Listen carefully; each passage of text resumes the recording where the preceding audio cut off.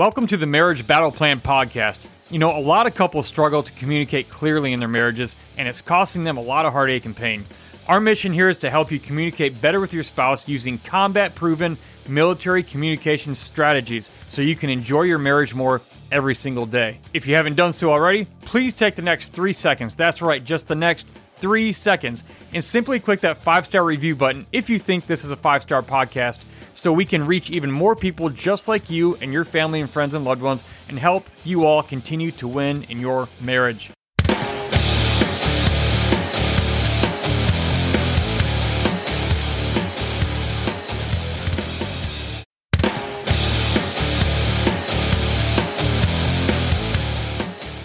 Hey everybody, welcome to the Marriage Battle Plan podcast, where we believe marriage doesn't have to suck. A lot of people say, and it's very cliche, but they say things like, every day should be in the honeymoon phase. I think they've been married a few times, most people who say that. But here's what we've learned, and you probably would agree with this. Marriage is a lot less like a honeymoon and a lot more like a battlefield. Mm-hmm. And in this podcast, we talk about proven military communication battlefield strategies that you can use to win the battles in your marriage. Why? Because marriage is like a battlefield. It is a battlefield. And when you understand how a battlefield works, you'll understand how to make your marriage work. So today, we haven't actually revealed the entire battle plan, but throughout these episodes, we're going to be revealing different little pieces of what exactly the marriage battle plan is. These are segments that in the military we used to plan and carry out real-world missions in war, in my case in Afghanistan, and we convert these into a marriage relationship. We adapted some of these concepts. And Jamie, what part of the battle plan are we talking about today? Now, the part of the battle plan we're talking about is the enemy. The enemy. Your marriage has enemies, in case you didn't know that. All right, everybody has enemies. And I said this in the last episode. A lot of people think, this is a myth, a lot of people think that their spouse is the enemy. Mm-hmm. But that's actually what the enemy, the real enemy, wants you to think. And also, like I said in the last episode, some of you, and this is like a disclaimer because I'm the guy who's always pointing out where the guy talking is wrong. 1% of you probably married a complete psychopath. And your spouse probably is the enemy. But that's not mostly the case.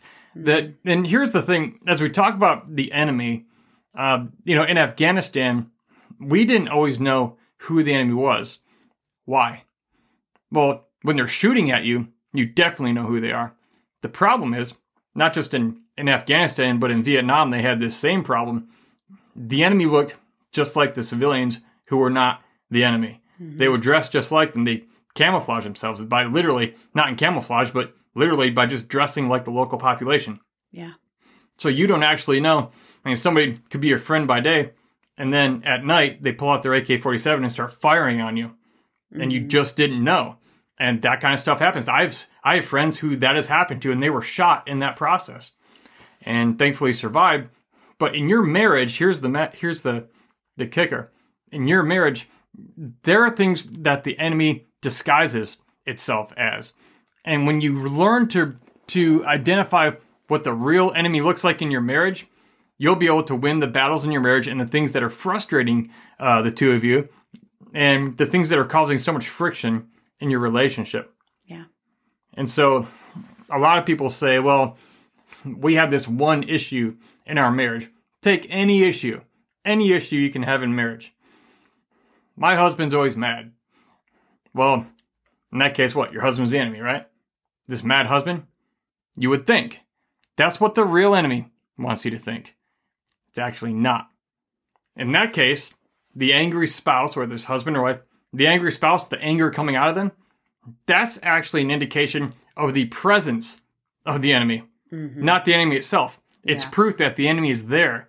It's the outcome of the fact that the enemy is doing things. Now, in Christianity, the enemy is always referred to as Satan, the devil, all right? And so, as the ultimate source. So we can very easily personify that and point and go, that's the source of all evil.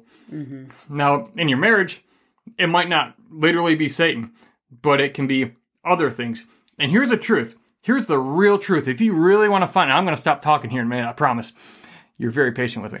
But here's the real truth. If you want to find out who the real enemy is in your marriage, the real enemy always lies just beneath the surface of the obvious problem. I'll say that again. The real enemy in your marriage always lies just beneath the surface of the obvious problem. Remember how we said they like to lay low, they like to stay out of sight until they can strike at their enemy when it's unexpected, which is you and me. It's actually a smart move tactically. You just don't want to be on the receiving end of that. So when you are dealing with an issue in your marriage, maybe it was an infidelity, maybe it was an argument about sex, or about the kids, or about discipline, or about money, sex, discipline, where you're going out to eat for dinner tonight. That is not the enemy. There are enemies beneath those things, whether it's the selfishness in them, or it's a fear in them. For example, growing up, we grew up with no money.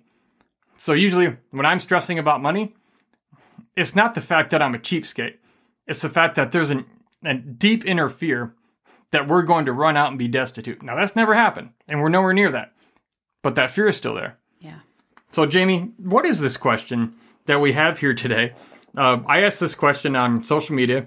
We polled a bunch of people, and we're going to read some of their answers, and I think you're going to relate, and we're also going to address them. So it says, what is one thing you wish you would have known before getting married? Wow. Well, here, before we look at those, and Jamie hasn't seen these, so, and I'm going to mark this episode as explicit because people get very passionate in some of these, but don't worry, it's not going to be too bad. Well, Jamie, tell me this. What do you wish you would have known before we got married?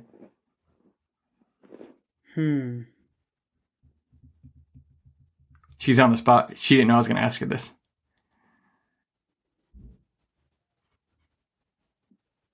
I don't know. That's a tough one. I have to think about that for a minute. I know something you said before, and I know it's true.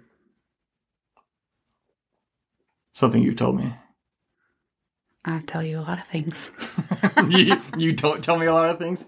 No, I said I tell you a lot of things, so I don't know. You do tell me a lot of things. But one of the things is that, I went to war as the man you married 3 months earlier. I went to war and I came back pretty different person for understandable reasons. And you told me before, like, I wish, you probably would have wished you would have known who you're going to spend 99% of your marriage with, the kind of person you would. Yeah. Because I've often told you I think you got a raw deal just because I was different. And I've gotten better over the years. But I know we've talked about that. So since I put you on the spot, I figured I'd give you a way out. And I was like, I'm trying to think. Would you agree with that? I mean, I know you told me that. What? Yeah, I mean, but I obviously it wouldn't have changed the fact that I still married you. Like, it wouldn't have changed that, now I know that he would be different. Like, I wouldn't have changed. Like, I still loved you and wanted to be with you for the rest of my life. So that I knew that, I mean, even if I did know ahead of time, it wouldn't have changed the fact that I would still be with you, though. Okay. That's good to know. She would have led me anyway. Well, Jamie, what's the first one we have? So the question is, what is one thing you wish you would have known before getting married? And you know what? If you're watching this somewhere, if you're watching this on YouTube, leave a comment. What do you wish you would have known before you got married? Yeah. The first one says, oh, wow. How unhappy I was going to be. Yikes. You know what's interesting about that? People get married with this grand vision of being happy forever together. And that actually turned out to be the complete opposite for that person. Yeah. Wow. How's the next one?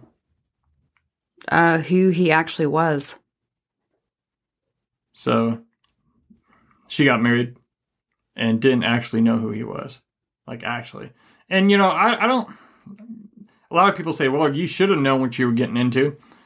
People say that. Yeah. I disagree with that. You can only know so much and you should do your due diligence. But on the flip side, I'm with you. I disagree. Tell me about that. What are your thoughts? Because you're giving somebody your best when you're dating them. Even when you're engaged, you're still giving them your best. Your guards are still up. You're trying to impress them. You're trying to impress them. Yeah. Like yeah. And then you get married.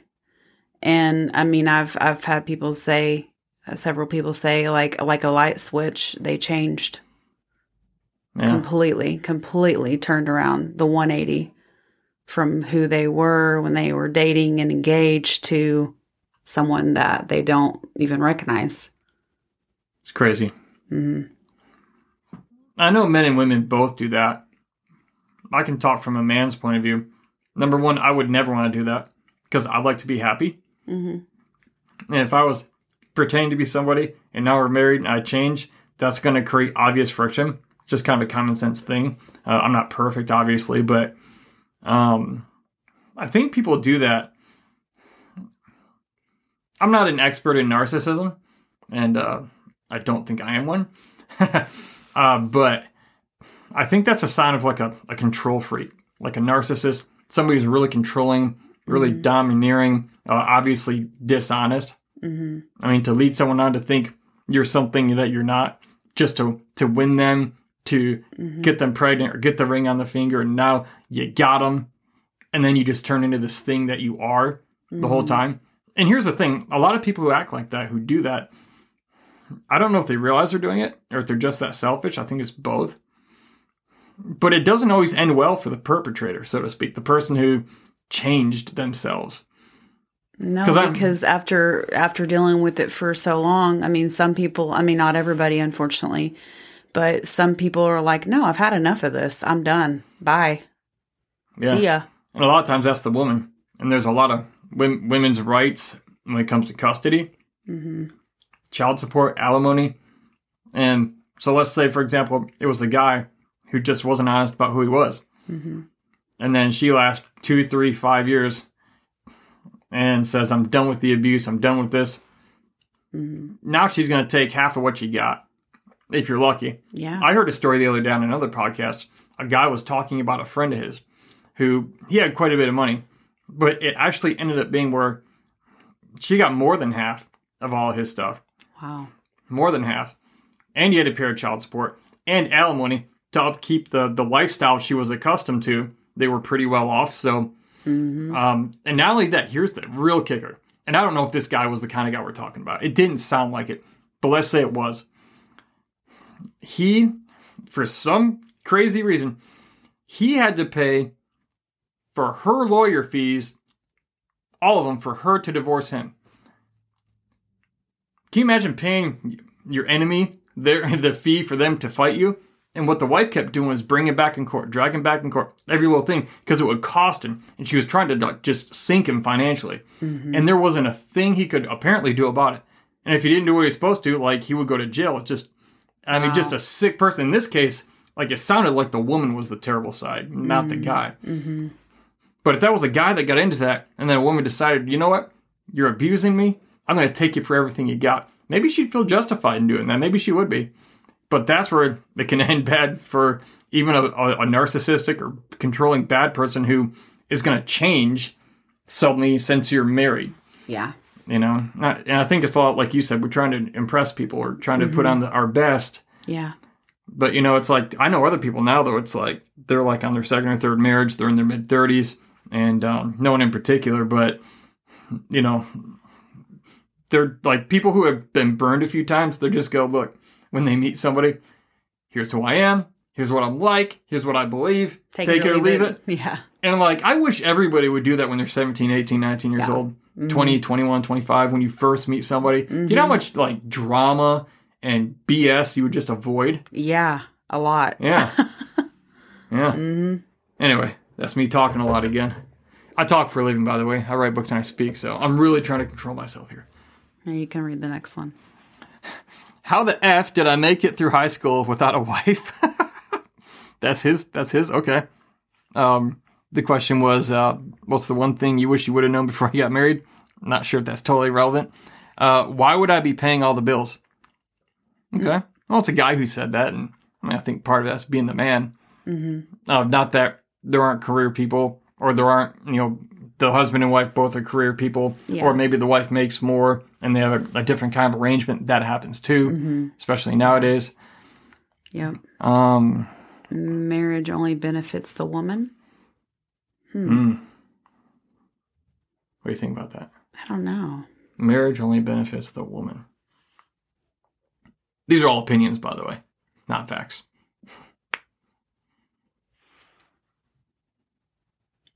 I guess I'd like to know more of kind of what he means by that. I think he's been burned. I think because a very common thing that a lot of guys today are afraid to get married, because if you get divorced, it's generally the guy who loses everything, not the woman. Yeah. And so there's a lot of really sore feelings toward marriage, like why this fear of why get married when I'm going to risk everything, and possibly lose it. And when over 50% of all marriages end in divorce, those aren't very good odds. Yeah. Nobody plans for it to happen, but if it only benefits the woman, well, again, that could go either way depending on the individual circumstance. But I think that's where this particular person is commenting from, I would imagine. All right, what do you think? What's the next one? How a person could feel more alone in a relationship than not in one. Wow. How much work it is to stay connected. Wow. So address that first one. How a person could feel more alone in a relationship than not in one. Well, I mean, my first thought is, are they not communicating? Is she always the one that's trying to say, hey, babe, I want to talk to you about this? And he's like, you're nagging me. I don't want to hear your crap. Yeah. I don't know. Could be that. Some sort of disconnect, obviously, yeah. Yeah. Feel more alone. Yeah. I mean, or maybe they don't even go on dates. Like if she's always saying, hey, I wish we'd go on dates more often. And he's just like, no. Like if he just doesn't care. I don't know. That might be too. That might be it too. Yeah. Let's see. What's the next one? Full transparency of their savings and 401k.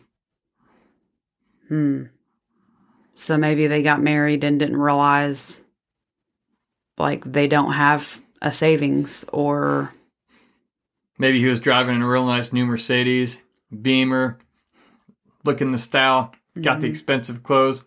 Come to find out he dished it out all in credit cards and he's buried under a mountain of debt with compounding interest.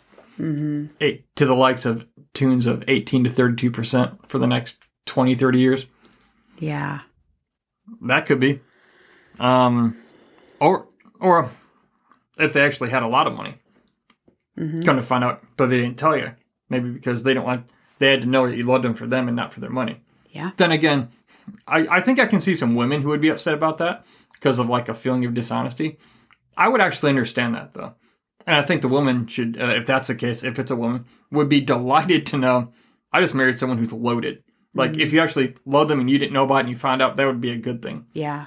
I think that comment, though, might actually be more like, everything looked good and then you're buried. Now, I didn't know that. I think when we got married, you had like $2,000 or $3,000 in college debt and a couple credit cards or something. Like, I didn't actually know about it, but it was like, a few grand. So I wasn't that upset.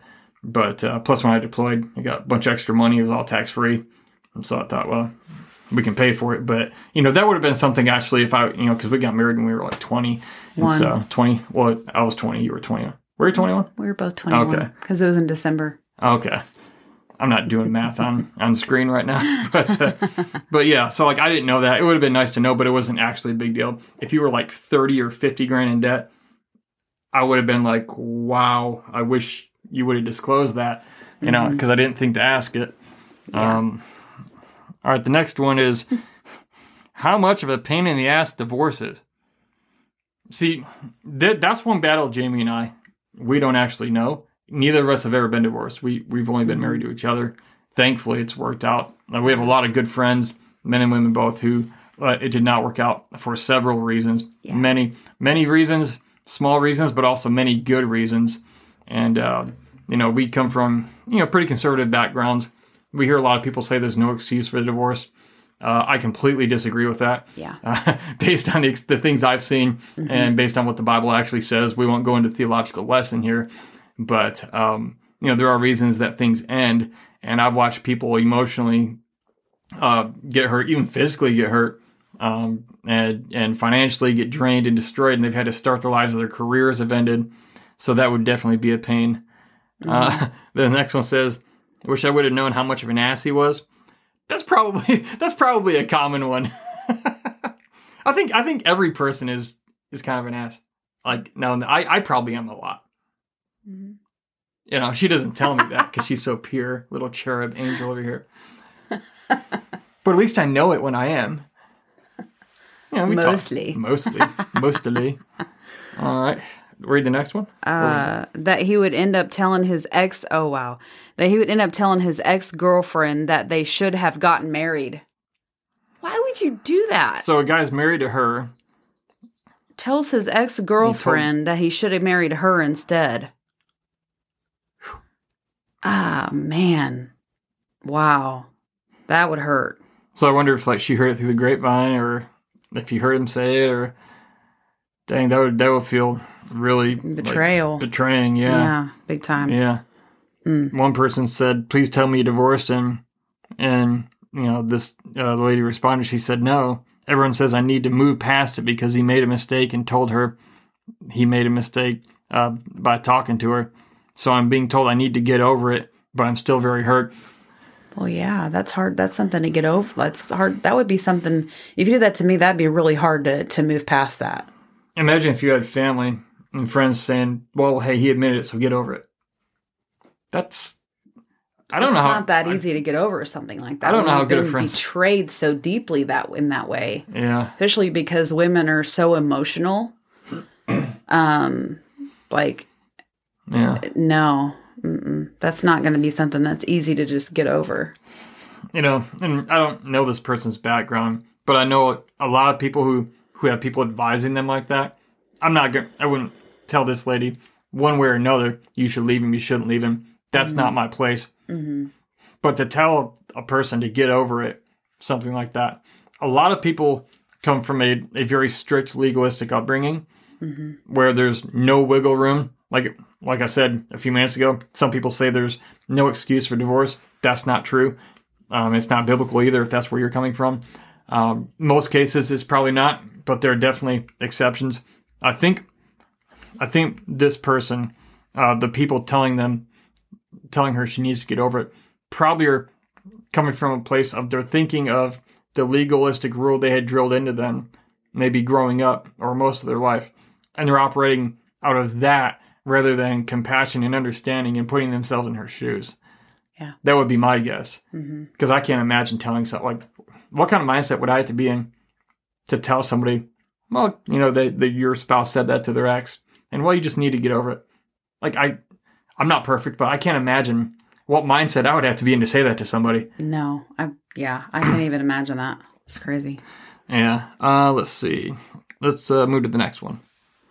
We were on the same page as far as finances and kids, but not sex.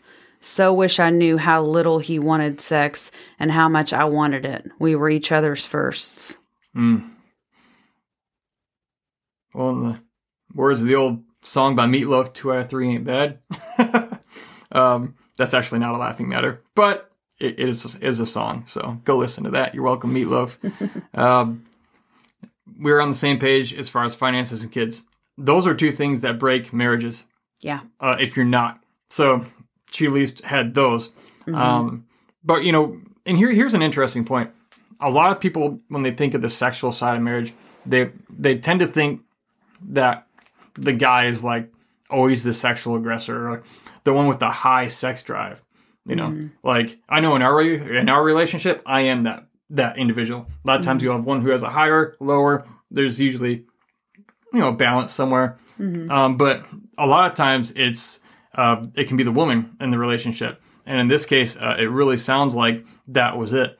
And apparently, you know, she's divorced, and that was the thing. One of the things that obviously was a huge place of friction. So the enemy wasn't, let's go back to the enemy lesson from the marriage battle plan. The enemy wasn't the husband.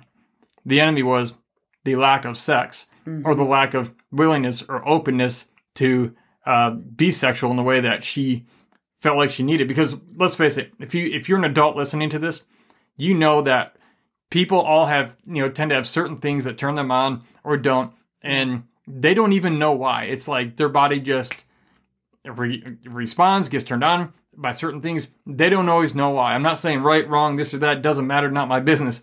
We're not going there. Not here, not now, not in this moment. But everybody has things that, that their needs crave. And if her husband wasn't willing and open to compromise with that, and I say compromise, that's not even the right word, like to go with the flow and to fulfill her that way and to meet those needs, that's obviously something that can destroy a marriage. Mm-hmm. And now if this was something like, hey, they want to go sleep with somebody else, I was like, okay, well, if you're talking morally, ethically, that kind of thing, I know some people live that way. Again, we come from a more conservative background. We're a monogamous couple, mm-hmm. So we don't really touch that topic, though we know there are people out there that do that. I think you're asking for a ton of trouble, and I don't think a whole lot of good's going to come out of it, but, anyways, off that topic. So they had two things good, but one major foundational piece of marriage didn't work. They had kids and finances right, but the sex life, it wasn't there. So that's a huge piece. Mm-hmm. So what's the lesson here? Have sex. Lots of it. Lots of sex, and be open to mm-hmm. what your spouse wants or what they say. Like, make them comfortable. So it's not awkward when they want to tell you something, because look, when they're happy, you're a lot happier. Mm-hmm. Not always, but you can be. So anytime you can make someone happy, they tend to want to reciprocate. Mm-hmm. All right? Yeah. So, next one. Those are responses. Who he actually was. That we've heard that one a couple times now. Mm-hmm. Mm-hmm. What's the next one? I wish I knew that he throws his laundry next to the laundry hamper instead of inside of it. Guilty. And the response to that says, unfortunately, my husband has the same problem with the toilet. He's good about the toilet, though. No, I don't think that means the toilet seat. I think he pees beside the toilet, like kind of shoots everywhere. Oh. I mean, I'm glad he doesn't do that either. I don't do that. Nope. Not typically. All right. The next one says, I wish I would have known what an asshole he would turn into when we divorced. All right. Well, people divorce and brings out the worst in people. Mm-hmm. The thing about divorce, too, it involves kids, which that's a primal thing. It involves money. That's a survival thing. People, turn not just selfish, but like more primally into their survival mode, which is built into us. Yeah. Like biologically, anatomically, psychologically, physiologically, people get pitted in survival mode against each other, and it just gets nasty. Yeah. What's that one there? Wish I knew how abusive he would become. Wow. Again, that starts with they got that mask on of being perfect and this great guy, and then you marry him, and then immediately things change. Yeah. Yeah. How he tries to think I have to listen to him. I'm not a child, and no wonder. And now I wonder about things after being married 10 years. I'm so confused. I'm only 28. Mm. So how he thinks I have to listen to him. So how I'm not a child. So it sounds like he talks down to her. Yeah, that's what it sounds like. Yeah, well, that's a controlling person right there. Yeah. I mean, even when people say, oh man, Brian, you have a great woman behind you, all those years getting out of the military and your war injury, I always say, look, she was never behind me. She was always beside me. Because in Afghanistan, the women walked behind the husband and the dog 10 feet because they weren't worthy to walk next to the husband and the dog. Because over there, the women were considered, in a lot of ways, in many places I was, less than dogs. The dog was allowed to walk with the husband. The woman had to be 10 feet behind. So my wife, she never walks behind me. She walks beside me. Next one says, don't even bother with the final season of Game of Thrones. Okay. That's what he wishes he knew. Okay. That's okay. Okay. What's the next one down here? Knowing to pick your battles and that reasonable compromise on both ends is key to a healthy relationship. Yeah, that's good. I like that. Why do you like it? I think just because, like, if you just get too much into the nitty gritty of like, oh my gosh, again, he's not putting the socks in the hamper. He's putting them right beside it on the floor. Like, I don't know, like, that's just something that you should just, I don't know, like, does it annoy me? Of course. But like, I don't like nag him about it. I don't get mad about it. I just pick him up and put him in the hamper. But in all honesty, I can be more intentional about when I take my socks off and I go to drop it and go, wait a minute, and just drop it in the hamper. There's no reason I can't do that and be more intentional. It's such a small deal to me. I don't really think about it. But if it is that big of a deal to her and she communicates that, then I should take the initiative to do that if it makes her happy and makes her job easier.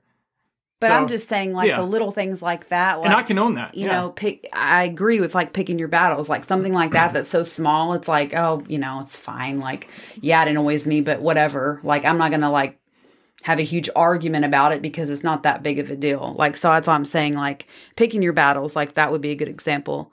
But, you know, I think a lot of people, let's say, traditionally in the wife's role, if she's cleaning the house all the time and always picking up, I think resentment can grow out of that, because it's like, you know, the wife, I'm just saying the wife in this case, it could be the husband, but in this case, the wife, it could be, she could think to herself, I clean this house constantly, he always trashes it, never picks up after himself, does it even mean anything, I'm not even appreciated, you know, this job is never going to be ended because he's always re-dirtying everything after I clean it.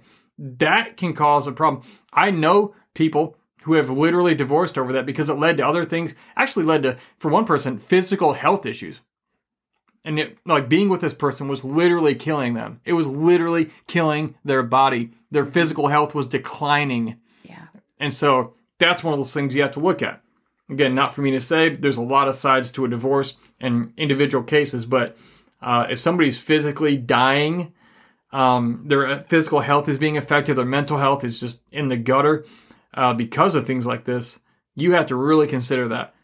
And it could be as little as starting with not throwing a sock in there. And if you never communicate, I'm just saying, she's just saying knowing to pick your battles. So I'm just saying that, you know, don't, you know, sweat the little petty stuff that, you know, like little things like, I don't know. It could be whatever it is for everybody. It's different. But and I agree with you. I'm just taking the opposite side of, like, hey, as the husband, I can pick up my dang socks. I can put them in the thing if I remember. And if it means that much to you, why should I not? I can own that. And if you're a man listening to this, own it. Put your socks in the hamper. There, that's your lesson for this episode. All right. And this person says, you know, what's one thing you wish you'd known before you got married? Not to do it. No, I remember telling myself that I was wasting my dream wedding on my ex. I love him so much and I don't regret getting married to him, but I wish I would have listened to myself. So this person had an intuition, like, you shouldn't do this.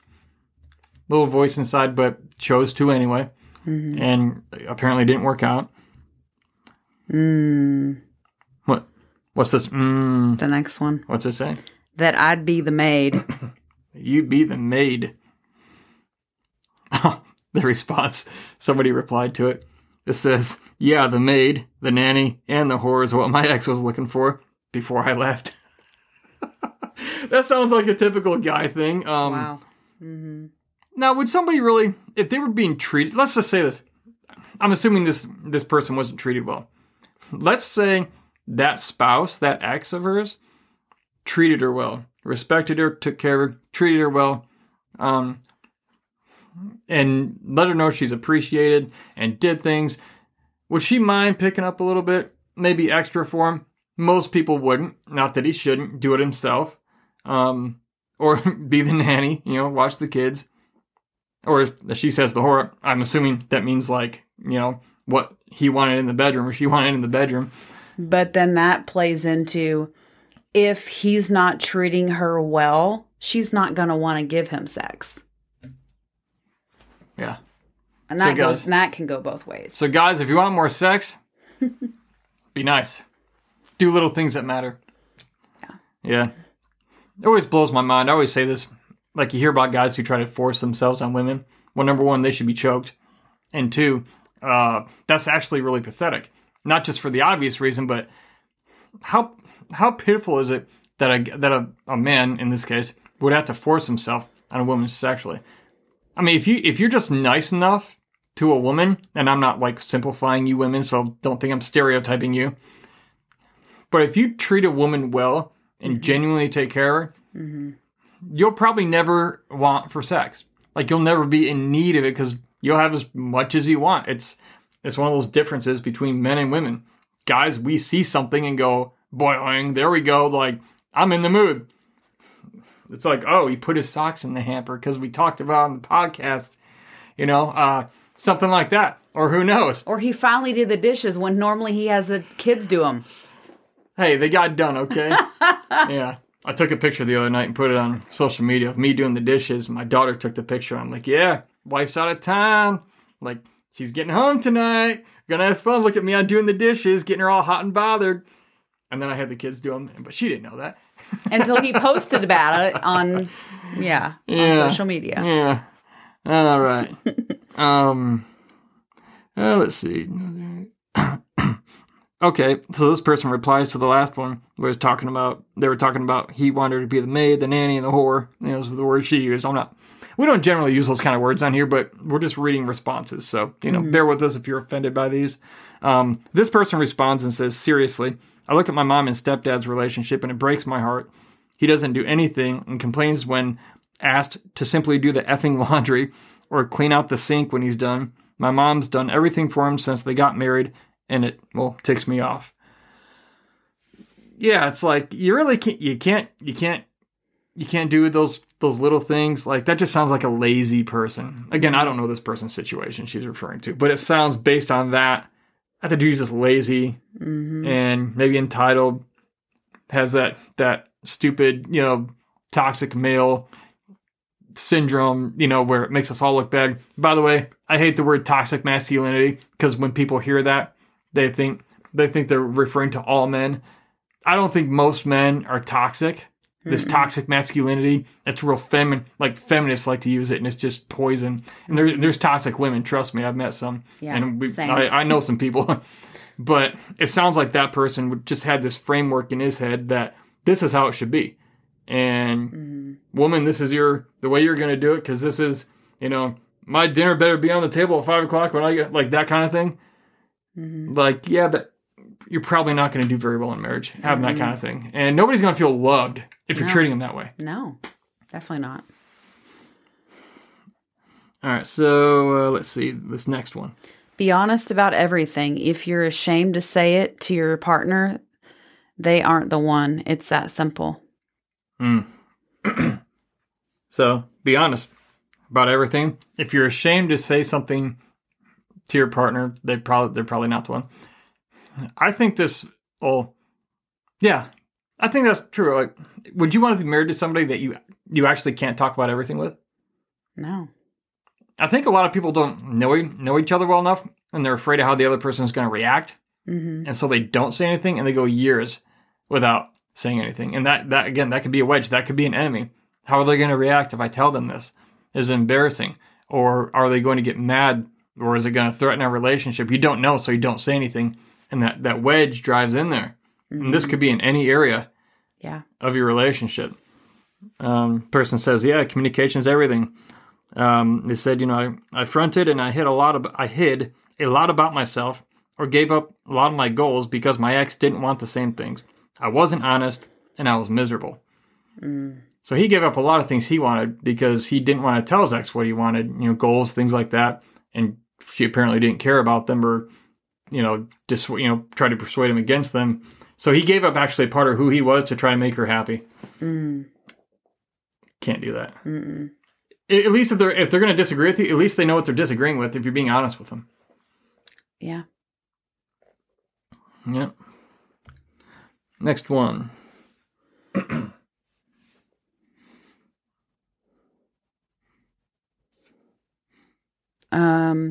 More about myself, but I have been mostly happy for 25 years.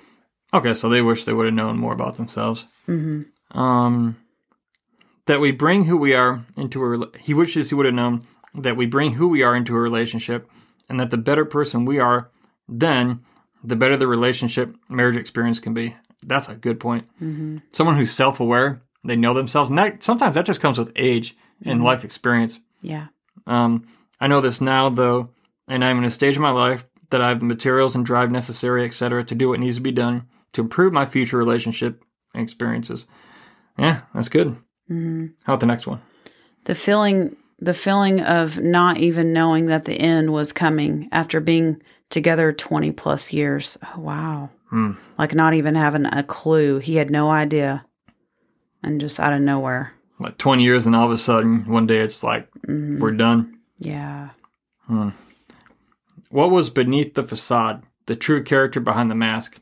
The mask cracked and fell off within a few days after marriage. A few days?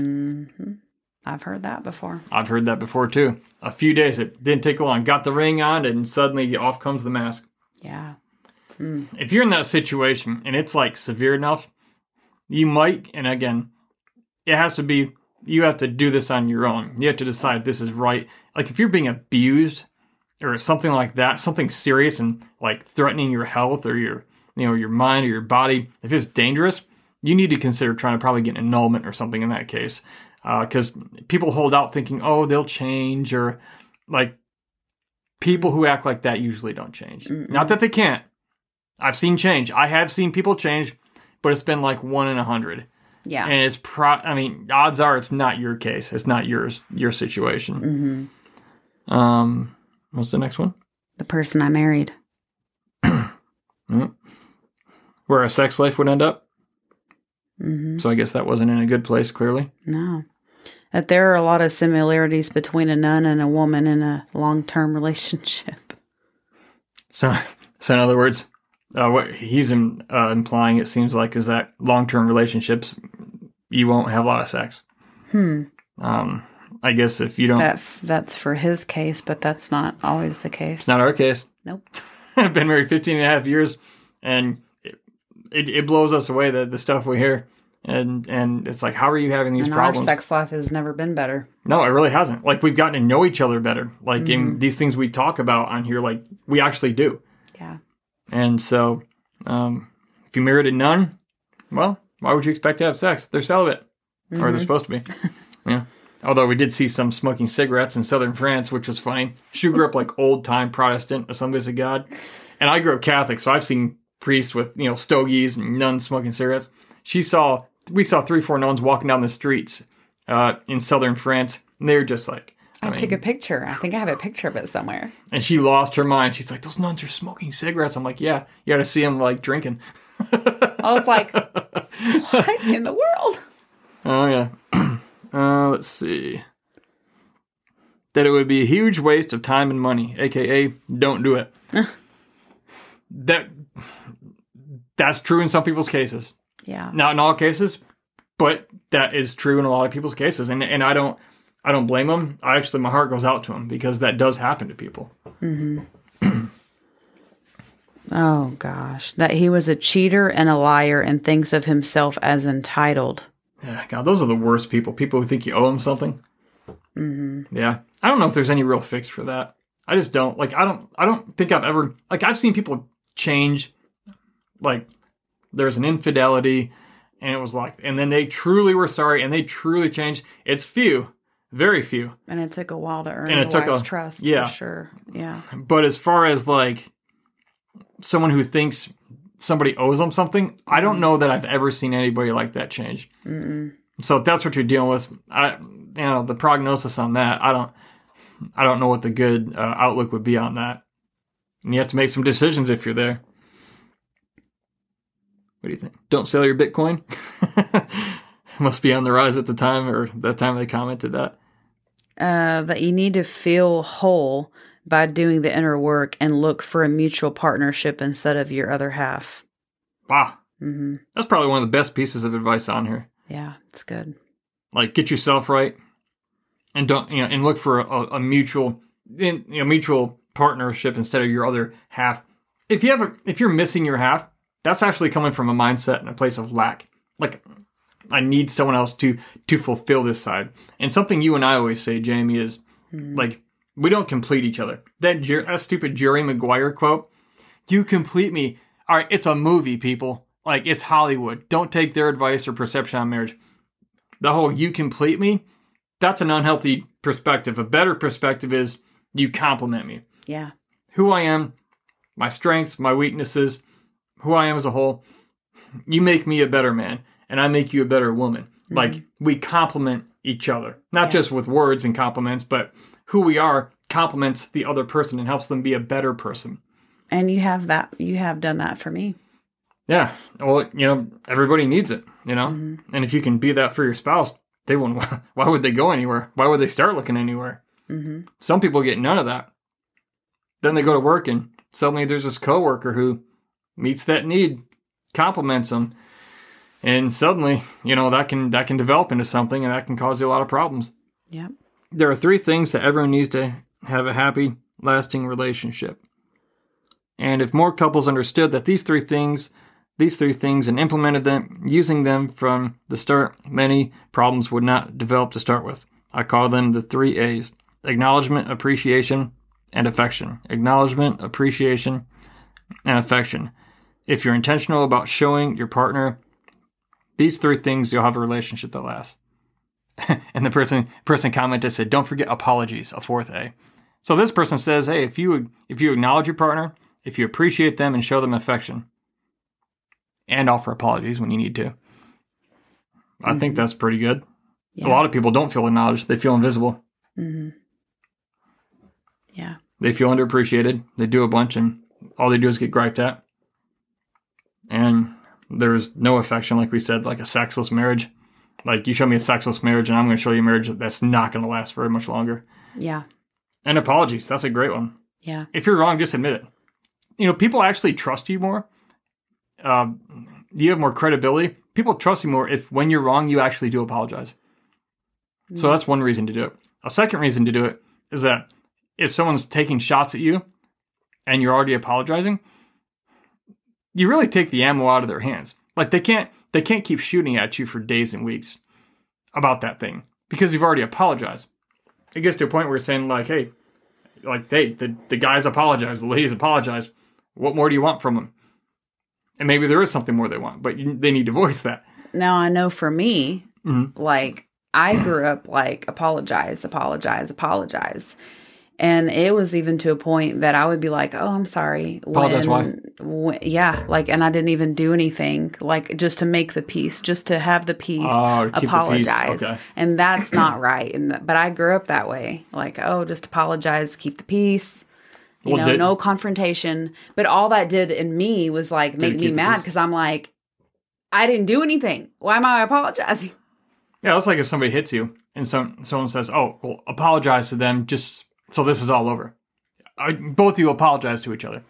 Well, what if she didn't do anything? And I've said this too. We say this in the Marriage Battle Plan program that we have at marriagebattleplan.com. It's an online course that teaches you how to communicate effectively with your spouse using the proven military strategies that the one enemy we talked about today, but there's about 6 others. Yeah, the thing is, that actually breeds resentment over time. Oh, yeah. If over the years you're always the one to apologize and you didn't actually do anything and the other person always just gets to walk away, it's not that you're not a forgiving person, but you're a respectable human being. And that's going to breed resentment. And resentment is an enemy, a division that will come between you. Yeah, absolutely. So, great point there.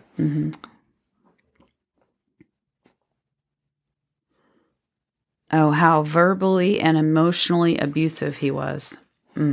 Yeah, so he's saying a bunch of mean things and just being a jerk. Not treating her well. Treating her well. What a jackass I was marrying. I bet there's a lot of those out there.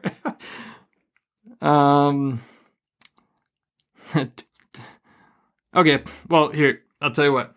We're at about 48 minutes right now. We went through a lot. So, you probably related to some of these things. And if you see these in your relationship, know that these things are often the enemy. All right? It's not that your spouse is the enemy, but these things, the enemy is the root cause of the problem you're experiencing. Yeah. That's a key. Write that down if you didn't know that. The enemy is the root cause of the problem you're having. The enemy is not always the problem you're having. The enemy is the cause of the problem you're having. All right? If somebody's poisoning the water at the treatment plant in your town, the fact that people are being poisoned through the water, that's not the enemy. The treatment plant's not the enemy. The enemy is the one sneaking in at night and dipping poison in the water. And so you got to deal with the enemy. Yeah. You can't just put like a Band-Aid on your forehead if you have bleeding on your brain. You got to get in and do surgery. You got to uproot that sucker. Yeah. And that's how it is in your marriage. So, Jamie, we're coming to a close here. Do you have any other thoughts on what we were talking about? What, like the one thing that you wish you would have known before we were married? Any other thoughts about what yours would be, or maybe one we didn't say that maybe came to mind, or maybe even one that just stood out?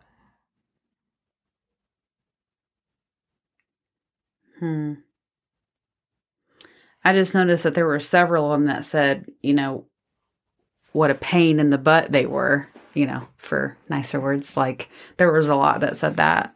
Yeah. Like, that once they got married, well, even that one that was like days later, they changed. A few days later, and the person just flipped the script. Yeah. Yeah. And that's probably, I would say that's probably more of a mental health issue. I'm not a professional. I'm not diagnosing. But to me, that's more than just being in a bad mood. To me, that's deeply disturbing mentally.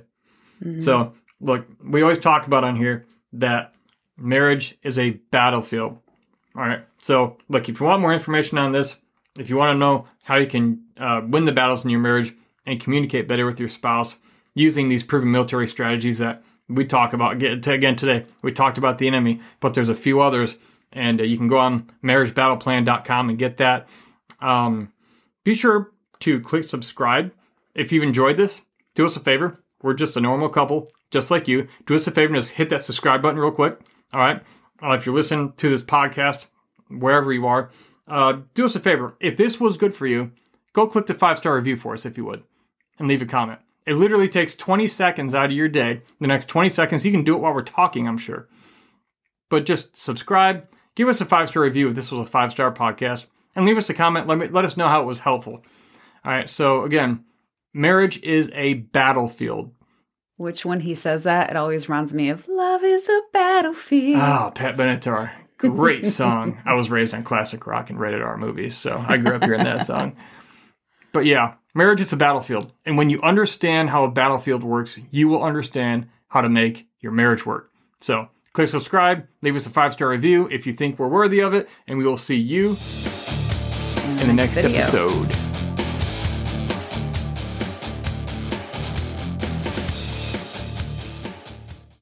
Thanks for joining us today. If you've enjoyed this episode, please take the next 3 seconds, just 3 seconds, and simply click that 5-star rating if you feel like this is a 5-star podcast. Also, if you want us to keep making these episodes, we can't do it alone. We're just a normal married couple like many of you, and you can help us continue making these episodes by contributing just $4 a month. Yes, just $4 a month. That's literally only 13 cents a day. That's just $1 a week, $1 per episode. And let's be honest here. For the quality of advice you get here, you can easily afford to invest just $1 a week with us. This helps us grow so we can bring you even more value, and you also have the chance to get some pretty cool swag out of the deal. So here's what you need to do. Just scroll down to the bottom of the show notes right now and click the link that says support the show, or you see the word Patreon. It literally only takes 30 seconds to do, and it helps us continue helping you and your friends and loved ones in their marriages. So click the link right now that says support the show or Patreon, and we'll see you in the next episode.